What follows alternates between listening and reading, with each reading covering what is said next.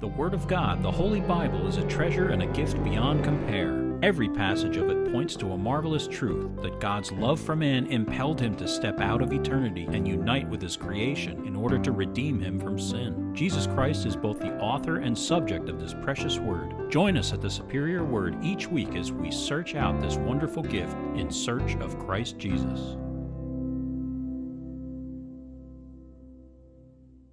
Psalm 130, a song of ascents.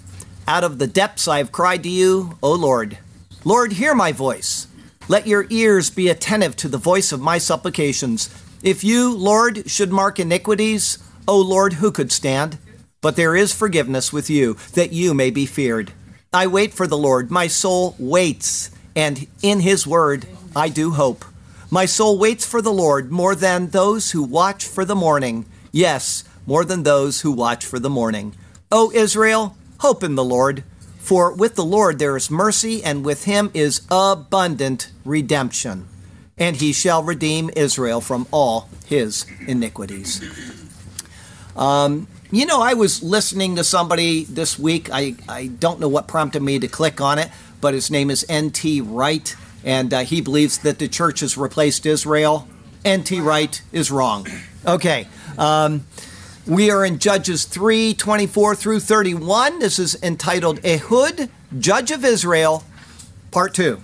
When he had gone out, Eglon's servants came to look, and to their surprise, the doors of the upper room were locked.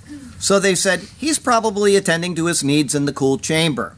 So they waited till they were embarrassed, and still he had not opened the doors of the upper room. Therefore they took the key and opened them. And there was their master fallen dead on the floor. But Ehud had escaped while they delayed and passed beyond the stone images and escaped to Seirah. And it happened when he arrived that he blew the trumpet in the mountains of Ephraim. And the children of Israel went down with him from the mountains, and he led them. Then he said to them, follow me, for the Lord has delivered your enemies, the Moabites, into your hand. So they went down after him, seized the fords of the Jordan, leading to Moab, and did not allow anyone to cross over. And at that time they killed about 10,000 men of Moab, all stout men of valor, not a man escaped. So Moab was subdued that day under the hand of Israel, and the land had rest for 80 years. After him was Shamgar, the son of Anat, who killed 600 men of the Philistines with an ox goad, and he also delivered Israel. Many years ago, I heard that there are so many laws in the federal government of the United States that all one has to do is exist here to be guilty of breaking one law or another. The system is set up for its citizens to fail. For those who consider not playing along with whoever is in power, that may actually be used against you. If that was 40 years ago, considering how many laws have been passed since then, just imagine how many laws we are breaking at any given moment without even realizing it in the present time. And that is only federal laws. We have state and local laws bearing down on us as well. But this is not supposed to be the case with the giving of law.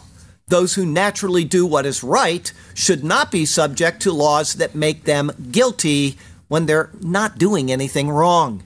Paul takes the time to explain this to Timothy, and his words reveal to us reasons for law which they should be given. Our text verse comes from 1 Timothy 1. It is verses 8 through 11. But we know that the law is good if one uses it lawfully, knowing this, that the law is not made for a righteous person, but for the lawless and insubordinate, for the ungodly and for sinners, for the unholy and profane, for murderers of fathers and murderers of mothers, for manslayers, for fornicators, for sodomites, for kidnappers, for liars, for perjurers, and if there is any other thing that is contrary to sound doctrine, according to the glorious gospel of the blessed God which was committed to my trust. Establishing laws against such things as Paul presents here is sound and reasonable. In the Bible, the giving of the law has several purposes, some of which we will see as we analyze things today. The problem with God giving us law, however, is not in the law itself or in him. Rather, the problem rests within us. Adam was given a law, but he had no experiential knowledge of what the consequences of violating that law would be. He was told what they would be, but without the experiential knowledge, he could not understand what he was told. This was not because of a defect in Adam. Rather, Adam's lack of knowledge was simply a limitation that he was expected to deal with after being told what not to do. He didn't obey, and sin entered the world. The law stands as an enemy against us when we do not comply with it. That is just how it is. Unfortunately, being in a land where you wake up guilty before the law means that you are an enemy of the lawgiver at all times. This is how it is in the United States, and it is how the world is before God. Because of sin, which resulted from failing to observe the law, the whole world stands guilty already. That is our default position. And without someone to remove that guilt, along with the burden of the law, we will remain forever condemned. Enter Jesus. It's all to be found in his superior word. And so, let us turn to that precious word once again, and may God speak to us through his word today, and may his glorious name ever be praised. I have two thoughts for you today. The first is, and Ehud escaped. It's verses 24 through 31. Verse 24, when he had gone out. Rather, it simply and emphatically states, Vehu yatsa, and he went out. Ehud had gone through the porch, the mistrona in the previous verse, shutting the doors of the loft behind him and locking them. With his safe exit from the main building, it next says, verse 24 continues, Eglon's servants came to look, and to their surprise, the words are sequentially stated. Va'adav ba'u vayiru vehine, and his servants come in, and look, and behold. Taken together with the previous clause, the sequential nature is more prominent. And he went out, and his servants come in, and look, and behold. Each and is given to elicit excitement at the unfolding events, the next of which is what the servants saw. Verse 24 continues, the doors of the upper room were locked. Daltot ha'aliyah ne'ulot, doors, the loft, locked. It appears from this that the servants must have known that Ehud had left. Otherwise, they wouldn't be surprised. But knowing he was gone, they come up to attend to the king, and the door is locked. Therefore, being locked from the inside, they think it must have been Eglon who locked it. This would not be uncommon based on the next words. Verse 24 continues, so they said, he's probably attending to his needs in the cool chamber. The words again bear emphasis. Vayomeru ach mesik hu et raglav bachadar hamkera. And they said, only covering he feet in chamber of the coolness. It is a euphemism used for the first of just 2 times in Scripture. There are 2 suggested meanings to it. The first is a later interpretation, meaning to take a nap. One lays down and covers his feet when sleeping. Hence, when Ruth went to Boaz at the threshing floor, she uncovered his feet. The second and more likely meaning is clothes covering the feet while relieving oneself. Usually the bare or sandaled feet are uncovered and the rest of the body is covered. But at this time, the opposite is true. An example of this is found in the story of King Saul. It is unlikely, although possible, that Saul went into a cave in 1 Samuel 24 to take a nap. Rather, he surely went in for privacy while relieving himself. It says there, so he came to the sheepfolds by the road, where there was a cave, and Saul went in to attend to his needs. David and his men were staying in the recesses of the cave. Literally there it says he covered his feet. As for the word cheder or chamber, it signifies an inner chamber. In this case, as there is a main room for conducting Eglon's normal affairs, and there is an inner chamber for conducting his discreet affairs. Today, we would simply say, he's in the John. Verse 25, so they waited till they were embarrassed, and still he had not opened the doors of the upper room. Vayachilu ad bovosh vehine, enenu poteach daltot ha'aliyah, and whirled until ashamed, and behold, not he opened doors the loft. The word chul signifies to whirl, to dance, or to writhe. The sense is that the servants are waiting there, and as people do, they're shaking their heads and shuffling their feet and flailing their arms in a what-the-heck manner. At one point, they can no longer be considered blameless for tarrying. And yet, at some point, they cannot be considered blameless for barging in while the king is tending to his business. And so they annoyingly stood around whirling, unable to decide when the right moment to act would be. Verse 25 continues, therefore they took the key and opened them. Vayichu et ha-mafteach, and took the opener. It is a word found only here and in Isaiah 22, verse 22, mafteach. It comes from patach, to open. Thus it is the opener, the key. Ellicott notes, the ancient key was simply a bar of wood hooked at the end, which passed through a hole in the door and caught the bolt inside. Finally deciding that the action was necessary, they got the spare key and opened the door. Verse 25 continues, and there was their master fallen dead on the floor. The words are short and abrupt. Vehine, adonehem nofel artsa met. And behold, their Lord fallen earthward, died. Eglon had seen better days. Verse 26, but Ehud had escaped while they delayed and passed beyond the stone images and escaped to Seirah. Ve'ehud nimlat ad hit mamhem, vehu avar et ha-pesalim vayimlat ha-sirata. And Ehud escaped until their tarrying and passed through the carved images and escaped the Seirah ward. The servants tarried, allowing Ehud to escape. He took the route through the carved images, making escape in the direction of Seirah. Seirah, or as it's spelled in Hebrew, Seirat, is found only here. It is derived from a general root, SR, and appears to primarily express intense negative emotion or the experience of violence. Curiously, it also yields words that have to do with hair. That is Abarim's analysis. Though associated with various words, the connotation of hair fits the context. Thus it means rough, hairy, bristly, or goat, because of the goat's bristly hair. As has been explained many times in previous sermons, hair in the Bible signifies an awareness, especially an awareness of sin. Verse 27, and it happened when he arrived that he blew the trumpet in the mountains of Ephraim.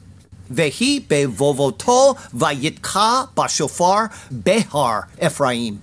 And it was in his coming, and blew in the shofar in Mount Ephraim.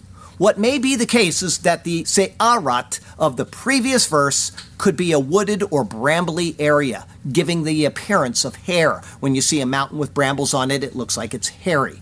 Whether a general location or a city, upon his coming to the area, he gave a blast on the shofar in Mount Ephraim to call the people together. This was a signal that was probably pre-planned, just as was the making of the special sword to nix Eglon. At the blowing of the shofar, the people came. As always, a mount or a har is a lot of something gathered. It is synonymous with a large but centralized group of people. Ephraim means twice fruitful, with a secondary meaning of ashes. Verse 27 continues, and the children of Israel went down with him from the mountains, and he led them. Vayerdu imo bnei Yisrael min hahar vehu lifnehem, and descended with him sons Israel from the mount, and he to their faces, meaning before them. The Israelites followed Ehud as they descended the mount. Verse 28, then he said to them, follow me, for the Lord has delivered your enemies, the Moabites, into your hand. The plural is mixed with the singular concerning the foe. Vayomer alechem ridpu acharai ki natan Yehovah et oivechem et Moav beyedchem. And said to them, pursue after me, for gave Yehovah your enemies, plural, Moab, singular, in your hand. One can see the excitement Ehud must have felt. Pursue after me! He's challenging them to keep up as they rush toward the battle ahead. He had tasted the blood of Eglon, and he was ready to meet every lesser foe he encountered. But he gives the credit for the already won battle to the Lord. Yehovah gave into your hand. Verse 28 continues. So they went down after him, seized the fords of the Jordan leading to Moab, and did not allow anyone to cross over. Veyerdu acharav vayuktu et mabrot hayarden le Moab velo natnu ish la'avar. and descended after him and seized fords the Jordan to Moab and gave no man to pass over. The meaning is that despite Moab being east of the Jordan, there were Moabite warriors stationed west of the Jordan, meaning in the land of Canaan. In their advancing, Israel took advantage of the situation and seized the fords of the river so that none of the Moabites could retreat into their own land. John Lang thinks that Eglon was the king over only the western area of Moab. Or it could be that he was king over all of it, but chose to reside in the fair area west of the Jordan, in the area of Jericho. Either way, verse 29. And at that time they killed about 10,000 men of Moab. Vayaku et Moab ba'et hahi ka'aseret alapim ish, and struck Moab in the time, according to 10,000 men. There's no reason to assume the number is off by much, as in about. I don't like that they inserted that word into the New King James Version. As these were warriors of Moab, they would be stationed according to the units across the Jordan, probably rotating on a regular basis. Therefore, there were probably just 10,000, according to the standard calculation, like any military force. 10,000 is simply a derivative of 10. Therefore, if the number has typological significance, it would be based on that. Bollinger says of that number, completeness of order, marking the entire round of anything, is, therefore, the ever-present signification of the number 10. It implies that nothing is wanting, that the number and order are perfect, that the whole cycle is complete. These men were, verse 29 continues, all stout men of valor. Not a man escaped. Kal shamen ve'kal ish chayil ve'lo nimlat ish. All fat and all man valor and no escaped man. Of this, Ellicott astonishingly says, the word being the same as that used in Judges 3:17 to describe the fatness of Eglon. It's only a few verses earlier, and yet he didn't check to confirm this. It's a good lesson that I've had to learn myself. Never trust anything you read, even from the greatest of scholars, until you have checked it out first. As for the word in verse 3:17, bari, or fat, it ultimately comes from a word meaning to feed. In this verse, it is the adjective shamen, coming from the verb shamen, to grow fat, and certainly signifying robust. They were well-fed and brave fighters, and yet they all perished at the hand of Israel. Despite it being a different word, Stanley is close to the intent of the verbiage, saying, the narrative ends as it had begun, with its half-humorous allusion to the well-fed carcasses of those who, corpulent like their chief, lay dead along the shore of the river. Other than calling them corpulent, the idea is correct. Eglon was overfed, and his men were well-fed, all from the labors of Israel. And yet, Israel defeated them while probably in a state of lacking their own bread. Verse 30, so Moab was subdued that day under the hand of Israel. Vatikana Moav bayom hahu tachat yad Yisrael, and humbled Moab in the day under hand Israel. This does not mean that Moab became subject to Israel. Otherwise, it would be indicated, such as in 2 Samuel, where it says this, then he defeated Moab, forcing them down to the ground. He measured them off with a line. With 2 lines he measured off those to be put to death, and with 1 full line, those to be kept alive. So the Moabites became David's servants and brought tribute. It simply means that they were humbled and licked their wounds in their own land. Understanding this, it next says, verse 30 continues, and the land had rest for 80 years. Vatishkot haaretz shmonim shana, and reposed the land 80 years. The word shakat comes from an unused root meaning to repose. Late Hebrew gives the idea of sinking down. One can think of lying in a hammock and looking around without fear, maybe slumbering a bit in the process. This does not necessarily mean that all of Israel was in this state, but the area where the judge ruled. As was noted in the introductory comments to Judges, there must be overlaps in the times of various judges based on the number of years stated by Paul in Acts 13:20. As for the duration, 80 is the product of 8 and 10.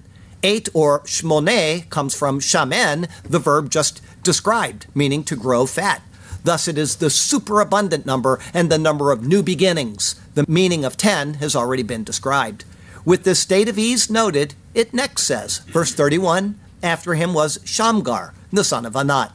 Ve'acharav haya Shamgar ben Anat. And after him was Shamgar, son Anat. The derivation of the name Shamgar is uncertain. However, some see it as a reversal of the name of Moses' son Gershom. If so, then it would be from the words Sham, meaning there, or Shem, meaning name, and stranger. Hence, there a stranger, or name called a stranger. It could be named a stranger or called a stranger, in other words. Shamgar is also mentioned in Judges 5, verse 6. In the days of Shamgar, son of Anat, in the days of Jael, the highways were deserted, and the travelers walked along the byways. He is noted as the son of Anat. That name comes from Anah, a word having 4 distinct meanings: to answer or respond, be occupied with, to afflict, oppress, or humble, or to sing. Thus it can mean answer, business, affliction, or singing. The typology here points to affliction. Of him it says, verse 31 continues, who killed 600 men of the Philistines with an ox goad. Vayak et plishtim 600 ish bemalmad habakar, and struck Philistines 600 man in goad the ox. The word malmad is found only here. It comes from lamad, to teach or learn. The idea is that when one goads an ox, he will learn from it. The ox, or bakar, comes from the verb bakar, to inquire or seek. The connection is that as the ox is used for plowing, the ground is opened up, revealing what is beneath, hence seek. Barnes describes the ox goad saying, it is an instrument of wood about 8 feet long, armed with an iron spike or point at one end, with which to spur the ox at plow, and with an iron scraper at the other end, with which to detach the earth from the plowshare when it became encumbered with it. The idea of teaching a bull or heifer is seen elsewhere, such as in Hosea 10, verse 11. Ephraim is a trained, lamad heifer that loves to thresh grain, but I harnessed her fair neck. I will make Ephraim pull a plow. Judah shall plow. Jacob shall break his clods. There are varying degrees of skepticism in regard to the claim concerning Shamgar's success. Obviously, people love to tear apart the Bible, and they'll say something like he didn't do it alone, but with others in a battle. However, being the leader, it was all credited to him. Such an explanation is hard to justify when we just got done with an account that explicitly included the efforts of others.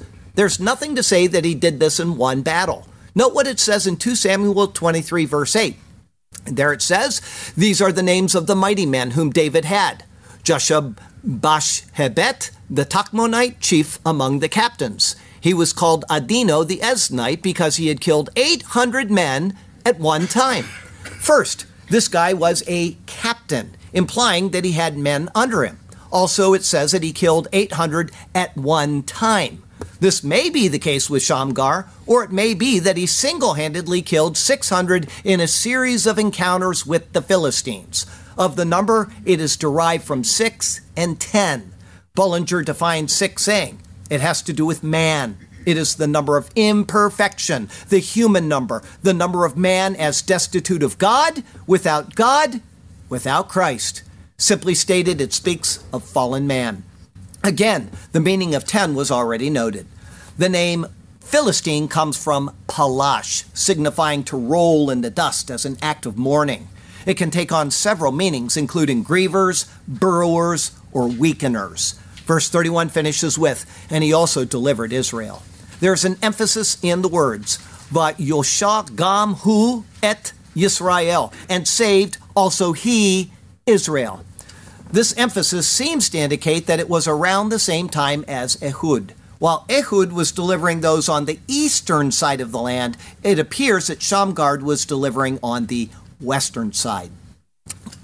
What is this intriguing passage telling us? Why do you suppose the Lord has given such minute detail about things that are almost embarrassing for us to read and consider? Well, let's find out. A place where atonement is made, where sins are covered and taken away, What a glorious, marvelous trade when through grace we were cleansed. Oh, what a day. The law is satisfied and we have atonement. The guilt of our deeds is taken away. What Christ has done, such a marvelous event. We are free from our guilt. Oh, what a day. Thank you, O God, for Jesus Christ our Lord. He accomplished it all. Our guilt is taken away. Through him, the victory is scored. Truly, what a marvelous, glorious day. Our second thought today is pictures of Christ. The focus of the passage is Israel doing evil in the eyes of Jehovah. Because of that, the Lord placed them under subjection to Eglon, king of Moab. Evil comes about from violating God's law. Eglon, heifer-like, stands as a type of violation of the law. The first noted transgression of the law is found in Exodus 32, when Aaron made the golden calf, the Egel, where his name comes from. Thus it stands as representative of all future violations of the law, as typified by Eglon, transgression of the law. King from father, the power of the devil. In other words, he is typifying transgressions of the law. He is from Moab, meaning from father, meaning the power of the devil. The devil is using the power of the law against the people. Everybody got that? Okay. Here it says in John 8:44, you are of your father the devil, and the desires of your father you want to do. He was a murderer from the beginning and does not stand in the truth, because there is no truth in him. When he speaks a lie, he speaks from his own resources, for he is a liar and the father of it. Jesus is identifying transgression of the law as being under the devil. Of your father, the devil. So that is what Eglon is typifying right now.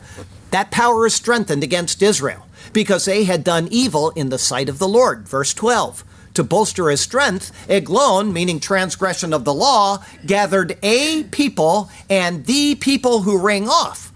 It signifies those without and those within who are attempting to overthrow God's purposes, meaning those without the law of Moses and those who abuse the law of Moses. Together, they went and struck Israel and took possession of City the Palms, meaning City the Upright Ones. The purpose of the law is to bring about righteousness. It is taken over by transgressions of the law. In other words, it is showing us that by law is the knowledge of sin, but that law cannot justify anyone. Romans 3:20. Instead, Israel served Eglon, transgression of the law. Read the Old Testament and you'll know that's true. They served transgression of the law, and it says here 18 years. No matter which way 18 is divided, there is the sense that man is not under the Lord, but under transgression. 2, and thus under judgment. 9, and that is for a divinely perfect period of time. 3, where he remains fallen and destitute of God. 6. So whether you go 2 and 9 or 3 and 6, it doesn't make any difference. It pictures Israel or anybody else in that state. This is seen in the words of Paul from Galatians 4. But when the fullness of the time had come, God sent forth his Son, born of a woman, born under the law, to redeem those who are under the law, that we might receive the adoption as sons. However, in their state of subjection, represented by the words, when the children of Israel cried out to the Lord, he raised up a deliverer for them, Ehud. He anticipates Christ. He is described as Ehud son Gera, son the right, man bound, hand his right. He's left-handed, he's bound in his right, okay? Depending on the root, Ehud means either one who praises or united. Either can point to the Lord. He praises God, for example, in Psalm 22:25. He is united to God in the incarnation. Because of this, there's no need to be dogmatic about which root his name came from. Son Gera, among other things, means son of sojourning. A son in Scripture often simply indicates one who has a particular attribute. A son of a fool is a fool. You say, oh, you're a son of a fool. That simply means you're a fool. Jesus came and sojourned among us. Thus, he is a son of sojourning. Benjamite, or Ben-Hai Mini, son of the right, is an exact description of Jesus in Luke 22:69. As it says, hereafter the Son of Man will sit on the right hand of the power of God. Everything is pointing to Christ so far. Saying he is bound in his right hand would signify his state in the incarnation, where he set aside his power and authority, signified by the right hand. That's the side of power and authority. It says in Philippians 2, "Let this mind be in you, which was also in Christ Jesus, who being in the form of God, did not consider it robbery to be equal with God. But he made himself of no reputation, taking the form of a bondservant and coming in the likeness of men." He's bound in his power. He's bound in his right hand. He is left-handed. It is Ehud by whom Israel sent an offering, a mincha, in his hand to Eglon, king of Moab.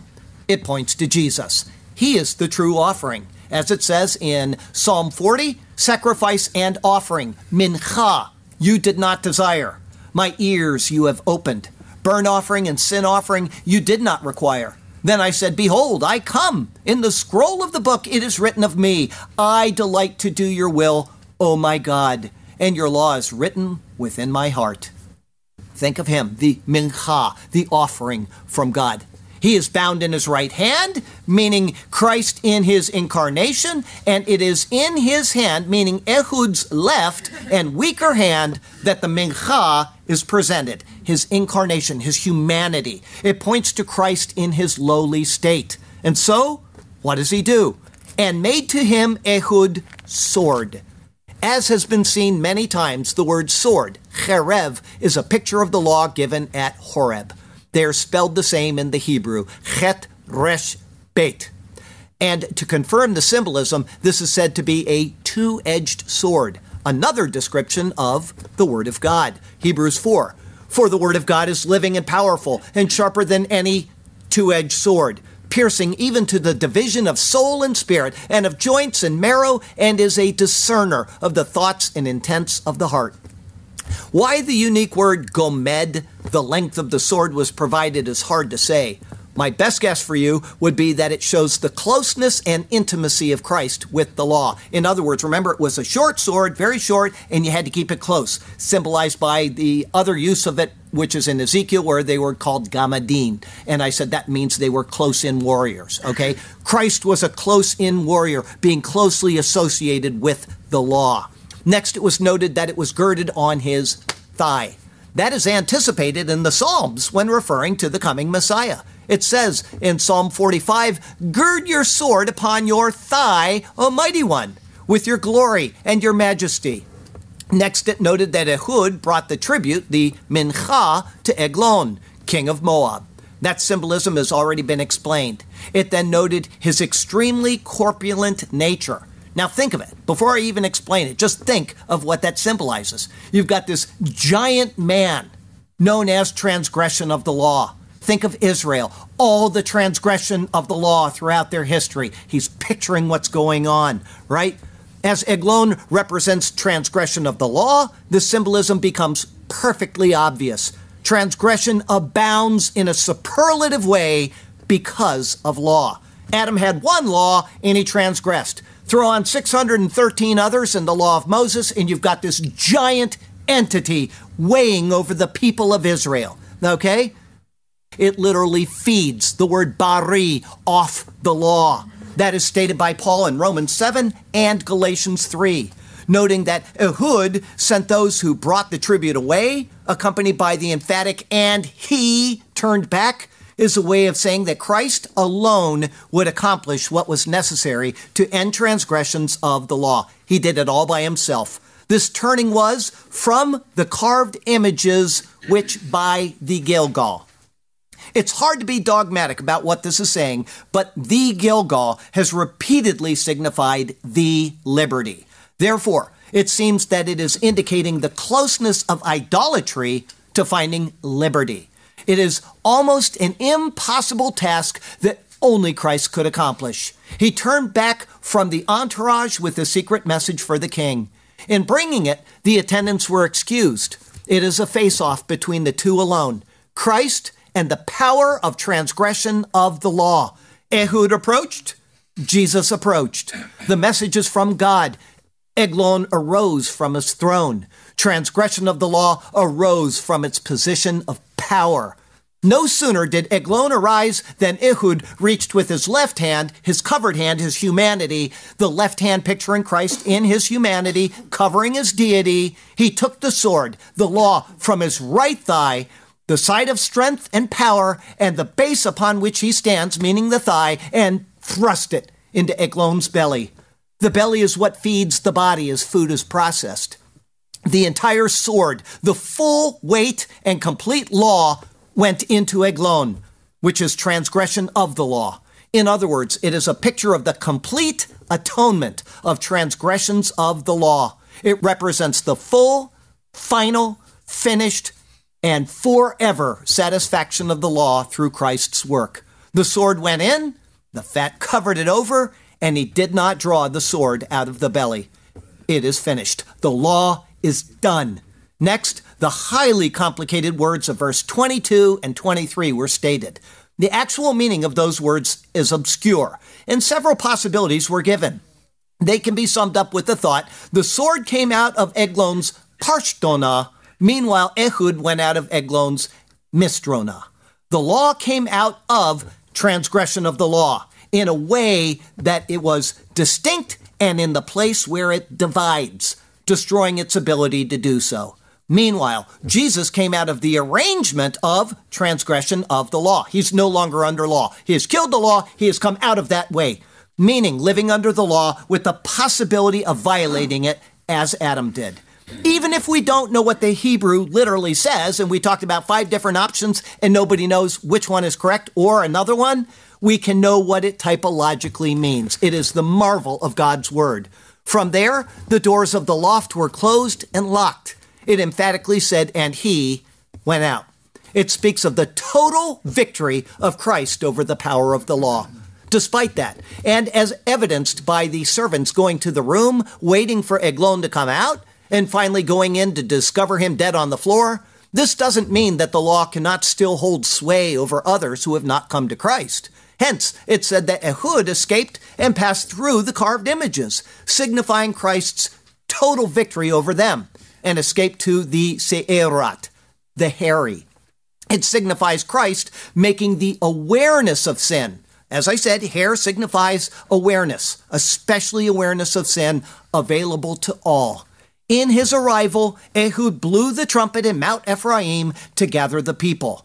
Saying this was in the mount, the har points to the effects of his work, the mountain being synonymous with a large but centralized group of people. It refers to the uniting of all believers in Christ. Noting the name Ephraim adds further meaning. Ephraim means twice fruitful. It signifies that Christ's work has produced fruit in the conversion of both Jews and Gentiles. The secondary meaning of ashes speaks of the price he paid to make this possible, which was the afflictions that he endured. Being gathered, Ehud, Jesus, implored those with him to pursue after him, because Jehovah gave their enemies, Moab, into their hand. God in Christ has given power over the law, the enemies from Father into our hand through the work of Jesus. In other words, if you believe, the devil is defeated because of Christ. That's what that means.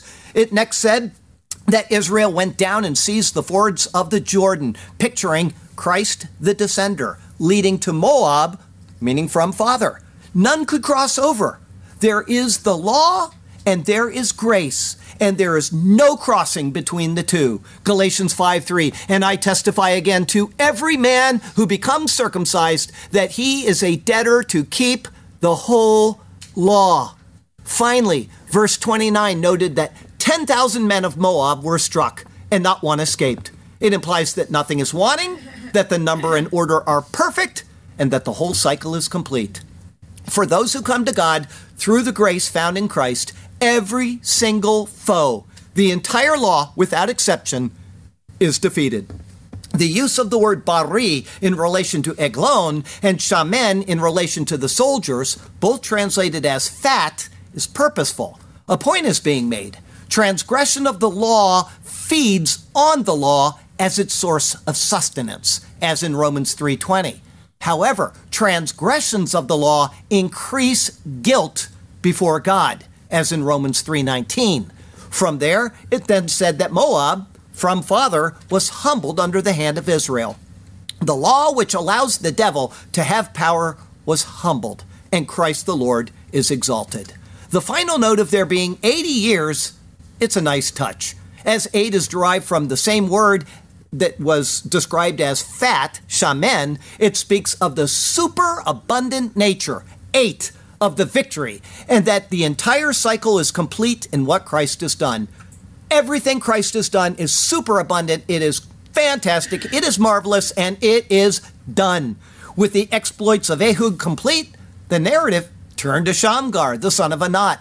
He is a quick picture of Jesus Christ. There a stranger, son of affliction. Both look to Jesus, a stranger come to dwell among us, and one who identifies with affliction. Killing the Philistines, the weakeners with an ox goad, looks to the victory that comes from pursuing the knowledge of Christ, which is obtained through the word that tells us of him. The ox, as noted, comes from a root signifying to inquire or seek. The goad comes from a root signifying to teach. Thus, the Philistines, those who weaken others spiritually, are destroyed through diligent search and proper instruction. It's everybody seeing what's going on. Christ defeats the law, but we are still living in this world. I come to Jesus. I am free from the law. I am completely free from the transgressions that can condemn me again. But there are people out there telling me, you need to observe the Sabbath. You need to do this. You need to stop eating pork. And they're trying to put you back under that. And Shamgar, coming right after Ehud, is showing us the process. We get saved. Now we have to live in that salvation. Come on, people. Get ready. Do your job and become great citizens of Christ by knowing your Bible. I know that almost sounded charismatic, but learn the Bible. Learn what it's telling you, and that is what Shamgar is telling us right there. The whole cycle is complete. Nothing is wanting. We have been given the word of instruction. It is available for those who inquire of it, and it is fully capable of eliminating the power of those who would attempt to weaken them. The last words of the chapter said, "And saved also he, Israel." As noted then, it seems to mean that he was a judge at the same time as Ehud. Christ destroyed transgressions of the law by using the law. He continues to separate those who rely on the law for their justification, and he has saved Israel through the instruction that he has provided in his word, all pictured by Shamgar. Chapter 3 of Judges has continued the typological pictures of Christ and the magnificent things that he has done for us. Eglon, transgression of law, isn't something ethereal that we can only hypothesize about. It is exactly what Paul describes in the books of Romans and Galatians and elsewhere. By law is the knowledge of sin, and by law man becomes guilty before God. In giving more law, more transgression occurs. But all of what he has done has been a lesson for us if we are willing to pay heed. He has used a real group of people with serious issues of rebellion to show us exactly what is wrong with each one of us. The story of Israel is simply a microcosm of the greater story of humanity. God is using them to tell us what is wrong, how he will fix it, and how desperately we need him to do so. Pay heed to the lesson of the law. It keeps being reintroduced, story after story, to get us to wake up. Jesus. We need Jesus. Without him, there's no hope, and with him, there is absolute hope and no uncertainty at all. This is what we are again shown in this wonderful passage from God's superior word. Everybody see the typology? Did anybody not get it? If you don't, go back and read the sermon 10 or 12 times. You'll have it down. No problem. It's just marvelous. All you have to do is think of why would he choose a big guy to represent something? You know, he's a big guy. What does it matter? He's skinny as a bone. He's big. It doesn't make any difference unless he is telling us something. And he's trying to tell us the absolute enormity of the weight of the law that rests upon the people of the world. Just one law was broken, and every single person on this planet stands condemned. One law. And now I'm going to show you what trying to observe my law will do. How absolutely holy I am. How magnificent I am. And it's not to say how bad we are. It's to show how glorious he is and how graceful and merciful he is, because he says, I am going to do it alone. I am going to come in human flesh. I'm going to cover my deity. My humanity is going to cover it, left hand, and I'm going to do it for you. So what does that show us? Not only is he magnificent, he's gracious and he's merciful, but he's loving. He loves the people of the world enough to say, I will take this burden upon myself. I'm going to enter into the stream of humanity, and I am going to suffer for you.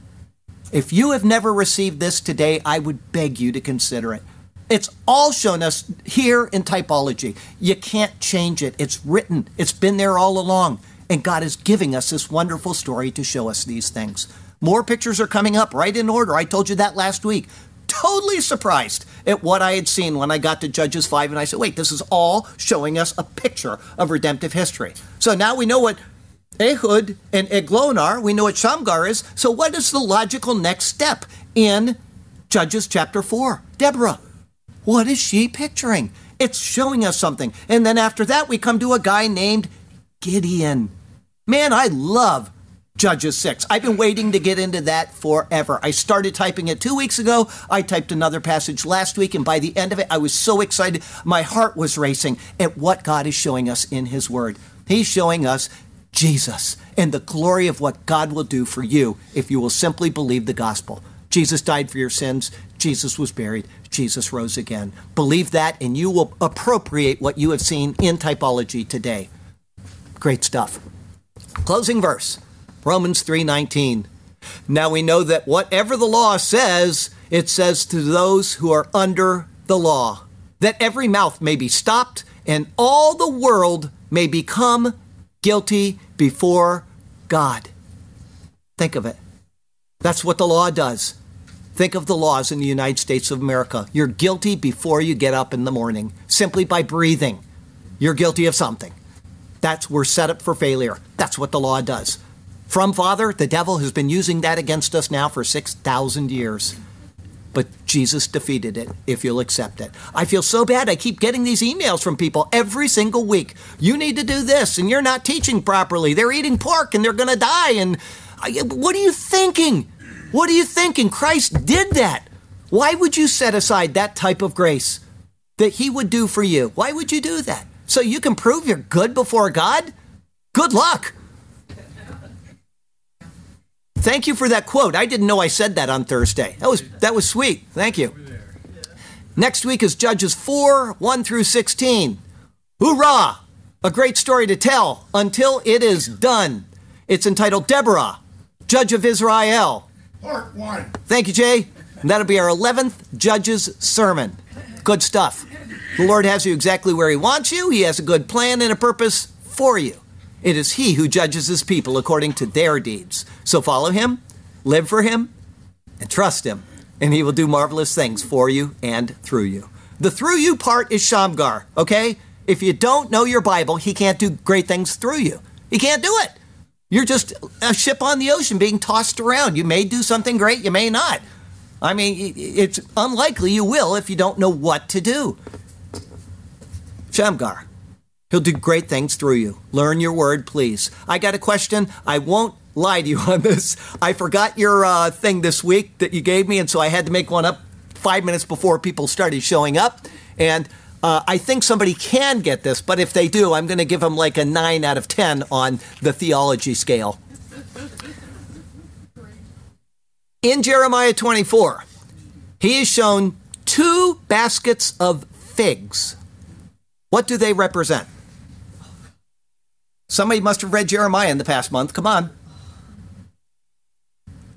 Okay, I'm going to tell you, I'm sorry, because you would have gotten a thing of apple butter. It doesn't matter. He's being quiet because he got one already, and so he doesn't have to say anything. But, all right, apple butter. Man, this is good.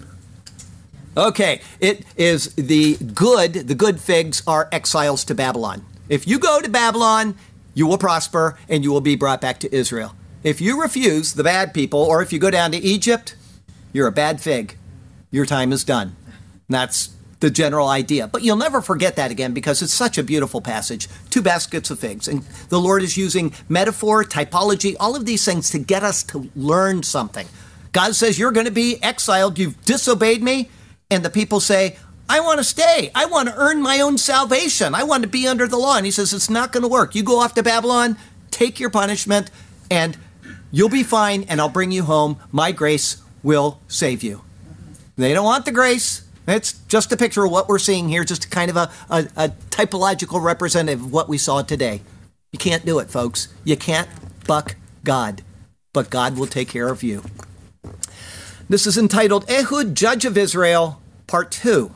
When he had gone out, Eglon's servants came to look, and to their surprise, as the account reads, the doors of the upper room were locked. So they said, he's probably in the cool chamber, attending to his needs.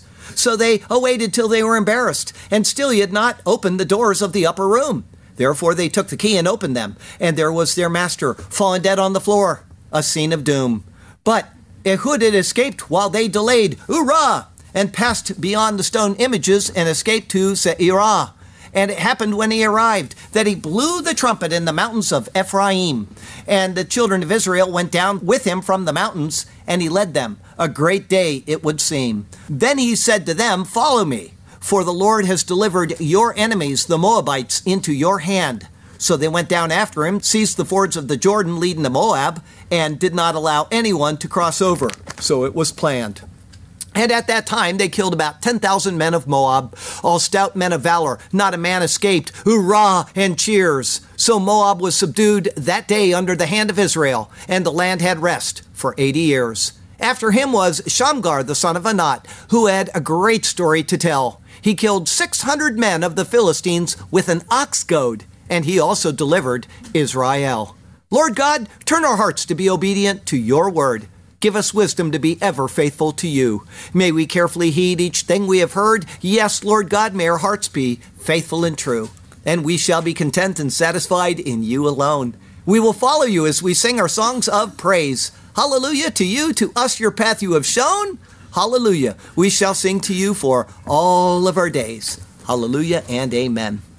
Heavenly Father, thank you so much for this story about a person that was willing to take on the law, all of it, and to defeat it for others. Thank you that he did it alone, and this person is Jesus our Lord. Thank you for that, Lord. It is so glorious. Every time we come to your word, there's something marvelous to find. There's treasure to be seen. There's glory that is revealed to our eyes. Just as when Paul was on the road to Damascus and the gleaming light came around him and revealed the glory of God, so is the glory when we open your word and look into it and see what you have done for the people of the world. Thank you for this precious word. Thank you. Thank you for what Jesus has done, and we pray this in his beautiful name. Amen. Does everybody like the story of Ehud and Eglon now? I mean, it was hard last week. It was embarrassing. Some of the things they say just are against our sensibilities, but when you think of what it's picturing, how glorious. Thank you, oh God.